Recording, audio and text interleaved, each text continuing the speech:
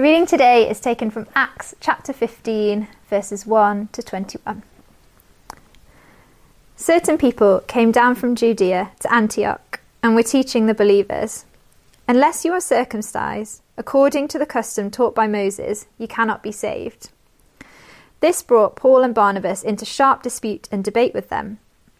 So Paul and Barnabas were appointed, along with some other believers, to go to Jerusalem to see the apostles and elders about this question.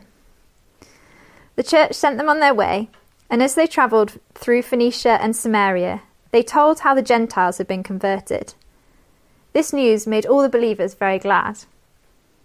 When they came to Jerusalem, they were welcomed by the church and the apostles and elders, to whom they reported everything God had done through them. Then some of the believers, who belonged to the party of the Pharisees, stood up and said, "The Gentiles must be circumcised and required to keep the law of Moses." The apostles and elders met to consider this question. After much discussion, Peter got up and addressed them. "Brothers, you know that some time ago God made a choice among you that the Gentiles should hear from my lips the message of the gospel and believe.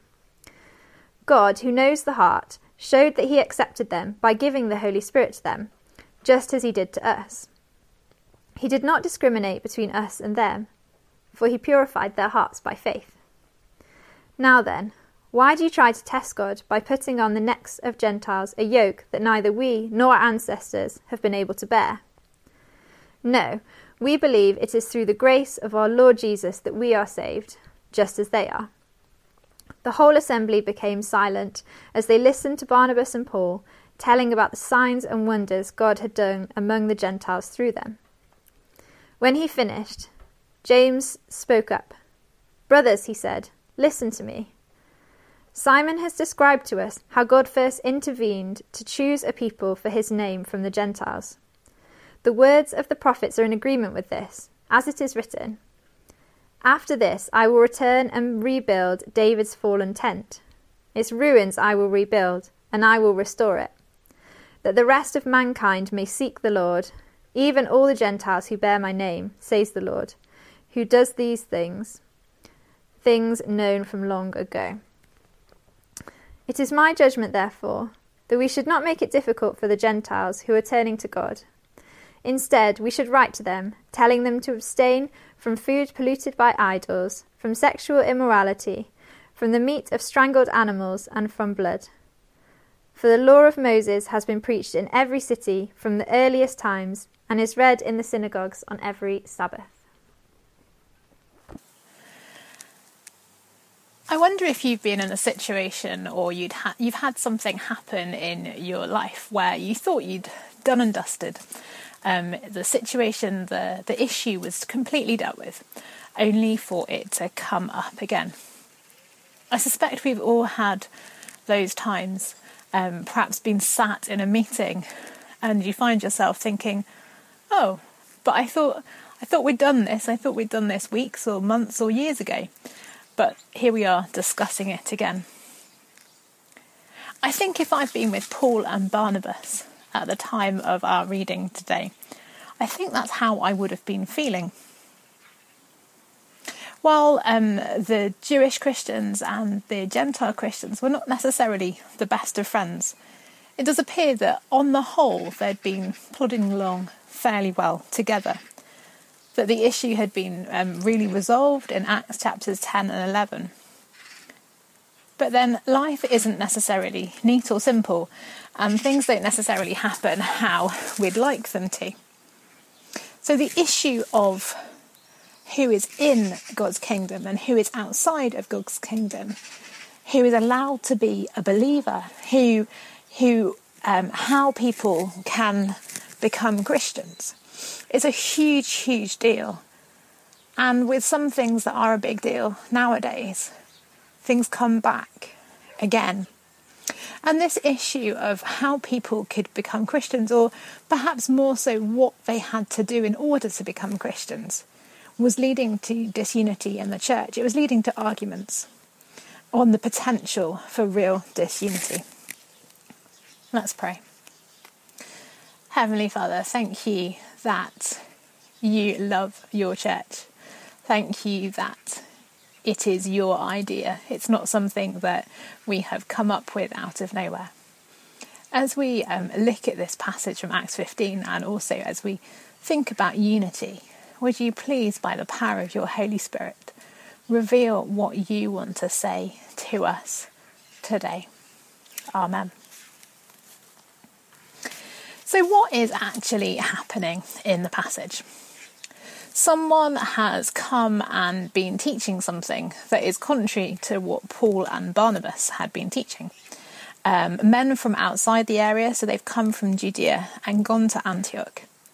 And we don't know who they were or exactly why they were teaching, but we do know what they were teaching. And they were teaching that Gentile believers needed to be circumcised in order to become followers of Jesus. So they weren't trying to deny the Gentiles a relationship with God, but they were adding in things that they had to do. They were giving them rules that they had to comply with in order to become believers. And understandably, Paul and Barnabas didn't agree with what was being taught, and so we see some sharp dispute and debate mentioned. In the Message paraphrase, they talk of fierce protest, and I can imagine that it really would have been fiercely protested, because this went against everything that had been going on in Acts chapters 10 and 11, when Peter and Cornelius were engaged in that. The visions and the asking of Peter to come and speak to the church, the people who became part of the church with Cornelius.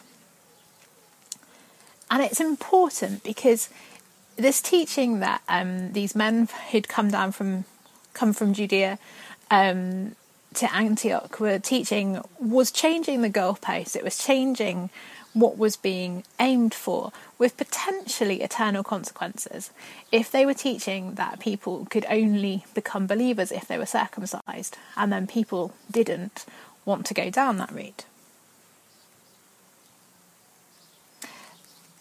So what do the non-Jewish believers have to do in order to be saved?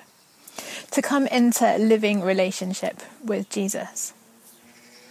And this is what is at the crux of this discussion, because as we'll see, grace is at the heart of it, rather than anything that people are doing by works. So Paul and Barnabas, along with some others, are sent by the church to Jerusalem to go and talk to the apostles and to the elders to question them about what should be happening.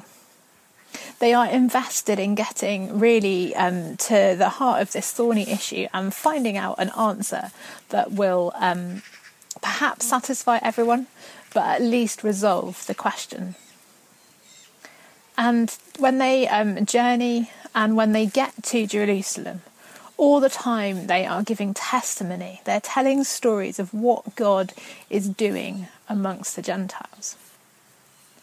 Then Paul and Barnabas are welcomed by the church. They're respected people, and they're in Jerusalem discussing the way forward, one assumes. They're talking about the question that has been raised. And some of the believers then who were belonging to the Pharisees raised the opposing view to that Paul and Barnabas had. And the Pharisees, we've come across them often through the New Testament, and they were strict observers of the tradition and the written laws. And so for them it was really important that people did what they were supposed to do. And so they were saying that the Gentiles must be circumcised and must obey the law of Moses. And we see that it doesn't say that they're shouted down, it doesn't say that they're ignored, it doesn't say that a quick decision is made.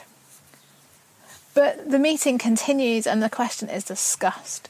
And with that discussion, there is clearly time and thought being put in. And Peter comes up with the fact that God chose that Gentiles would hear the gospel and believe. Not that they'd have to become Jewish and then believe or become Jewish in order to become followers of Jesus. And in verse 8 it says, God, who knows the heart, showed that he accepted them by giving the Holy Spirit to them, just as he did to us. It's got to the crux of the issue. It's reminded everybody present that that is how it happened.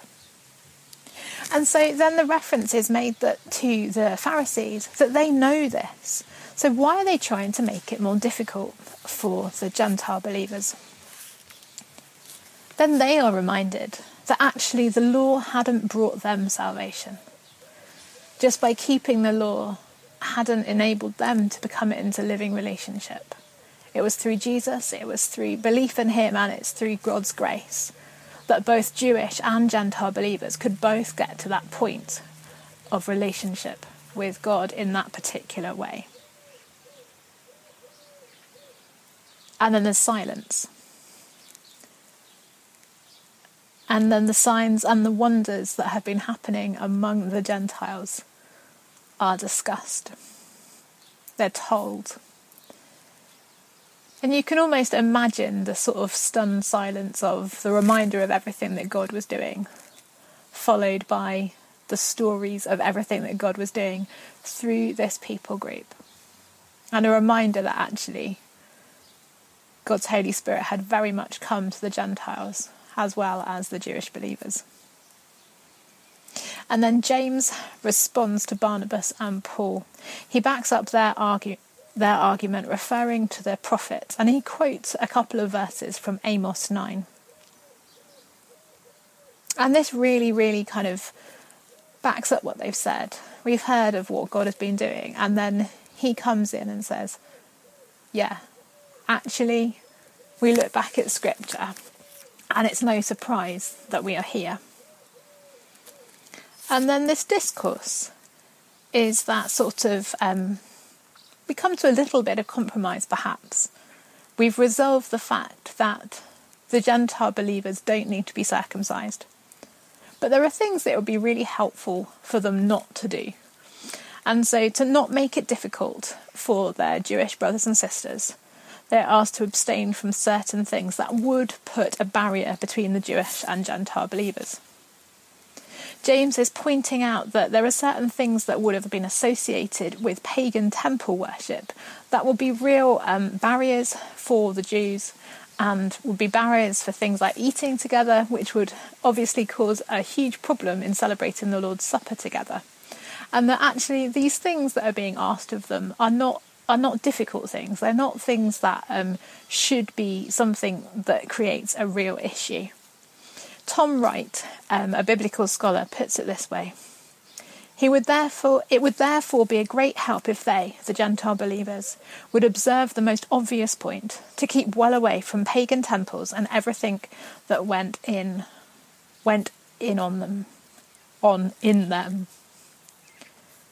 So there's a few things that we have heard quoted in the passage that, as Tom Wright continues to say, shouldn't be any great hardship for Christians to stay away from.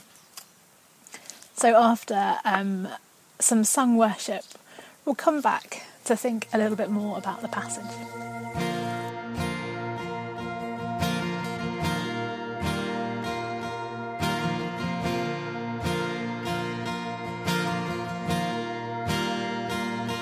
Lord, I come, I confess, bowing here, I find my rest. Without you, I fall apart. You're the one that guides my heart. Lord, I need you, oh, I need you. Every hour I need you. My one defense, my righteousness, oh God, how I need you. Where sin runs deep, your grace is more, where grace is found, is where you are. Where you are, Lord, I am free. Holiness is Christ in me. Lord, I need you. Oh, I need you. Every hour I need you. My one defense, my righteousness. Oh God, how I need you. So teach my song to rise to you. When temptation comes my way, when I cannot stand, I'll fall on you. Jesus, you're my hope and stay. So teach my song to rise to you. When temptation comes my way, when I cannot stand, I'll fall on you. Jesus, you're my hope and stay. Lord, I need you. Oh, I need you. Every hour I need you. My one defense, my righteousness. Oh God, how I need you. You're my one defense, my righteousness. Oh God, how I need you.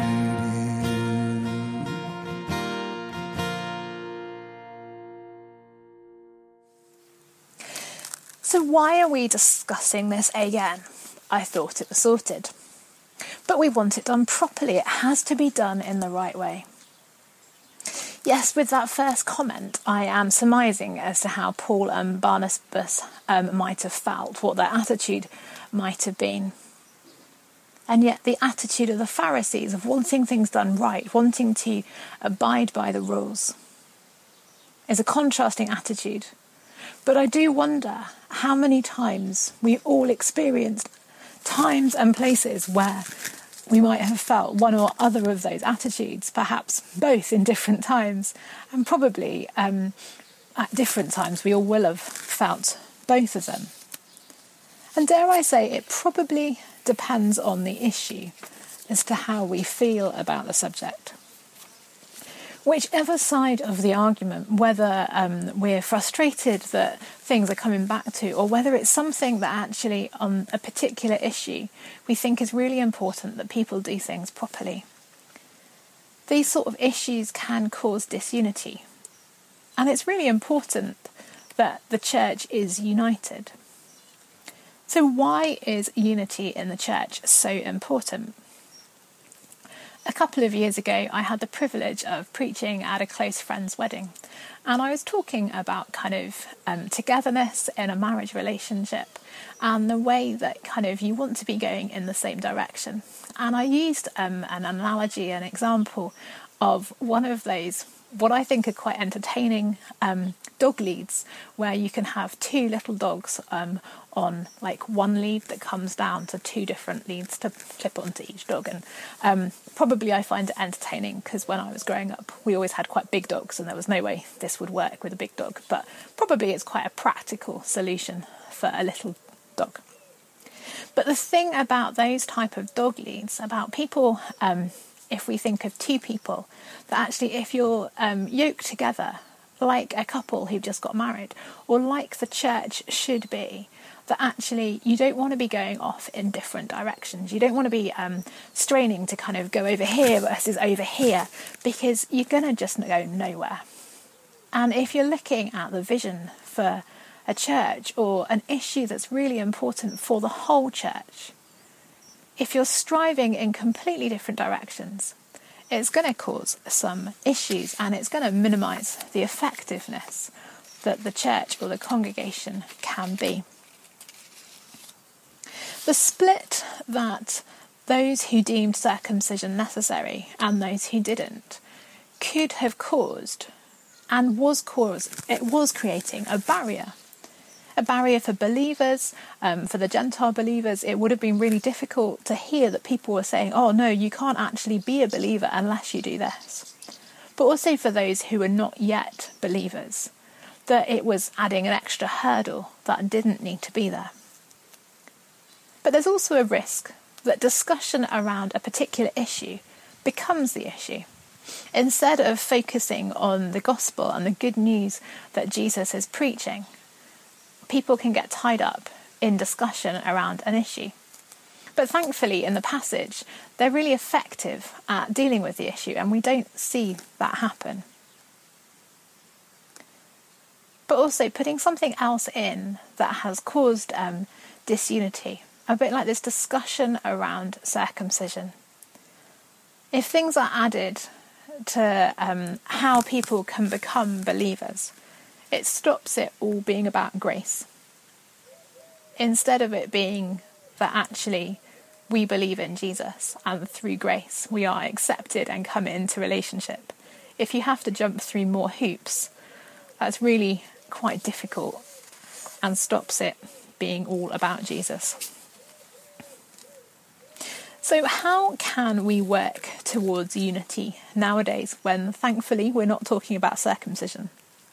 And it would be truly wonderful if in a church or a group of Christians we didn't ever need to address the idea of unity, because believers always see eye to eye, don't they?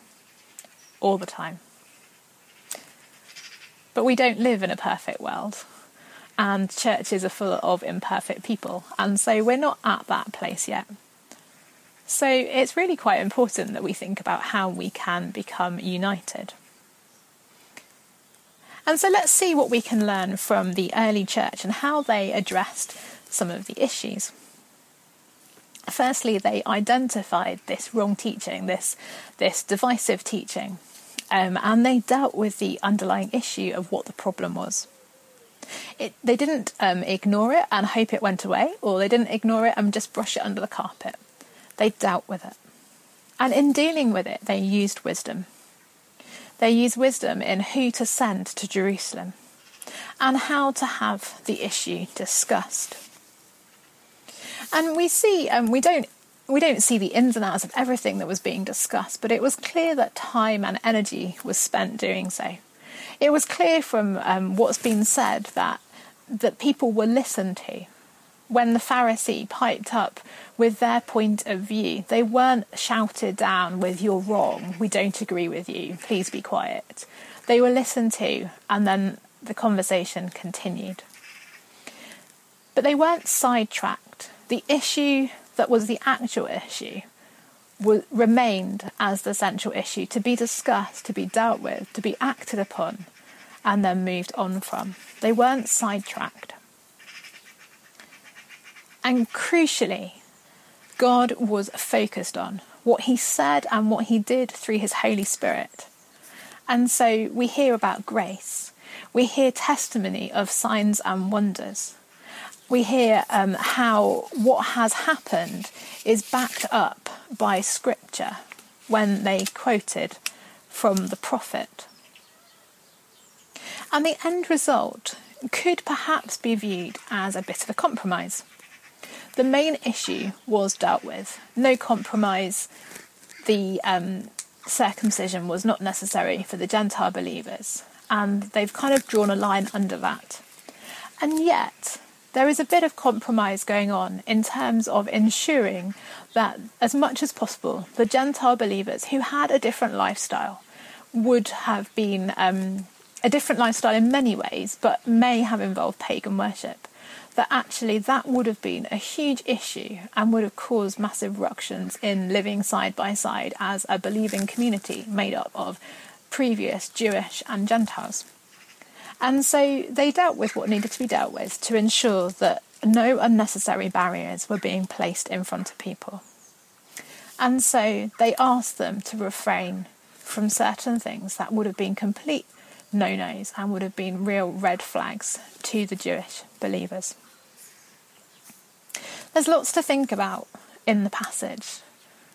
It's a tricky topic, unity or potentially disunity. But just as we come into land, I'm going to ask a question.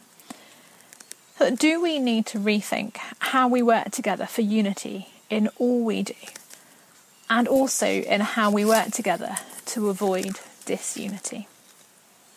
And thankfully, we don't have to try and strive to do this on our own. We are always equipped by the Holy Spirit.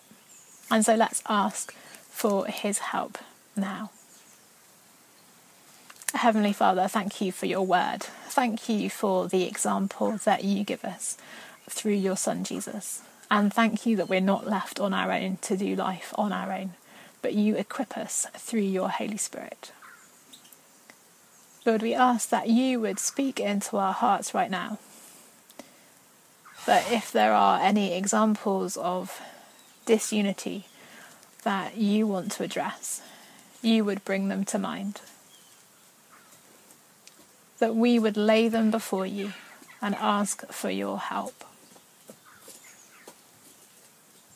Lord, would you help us to know that we don't have to struggle and strive to bring about things on our own, but that you want Christians to live together in unity and harmony.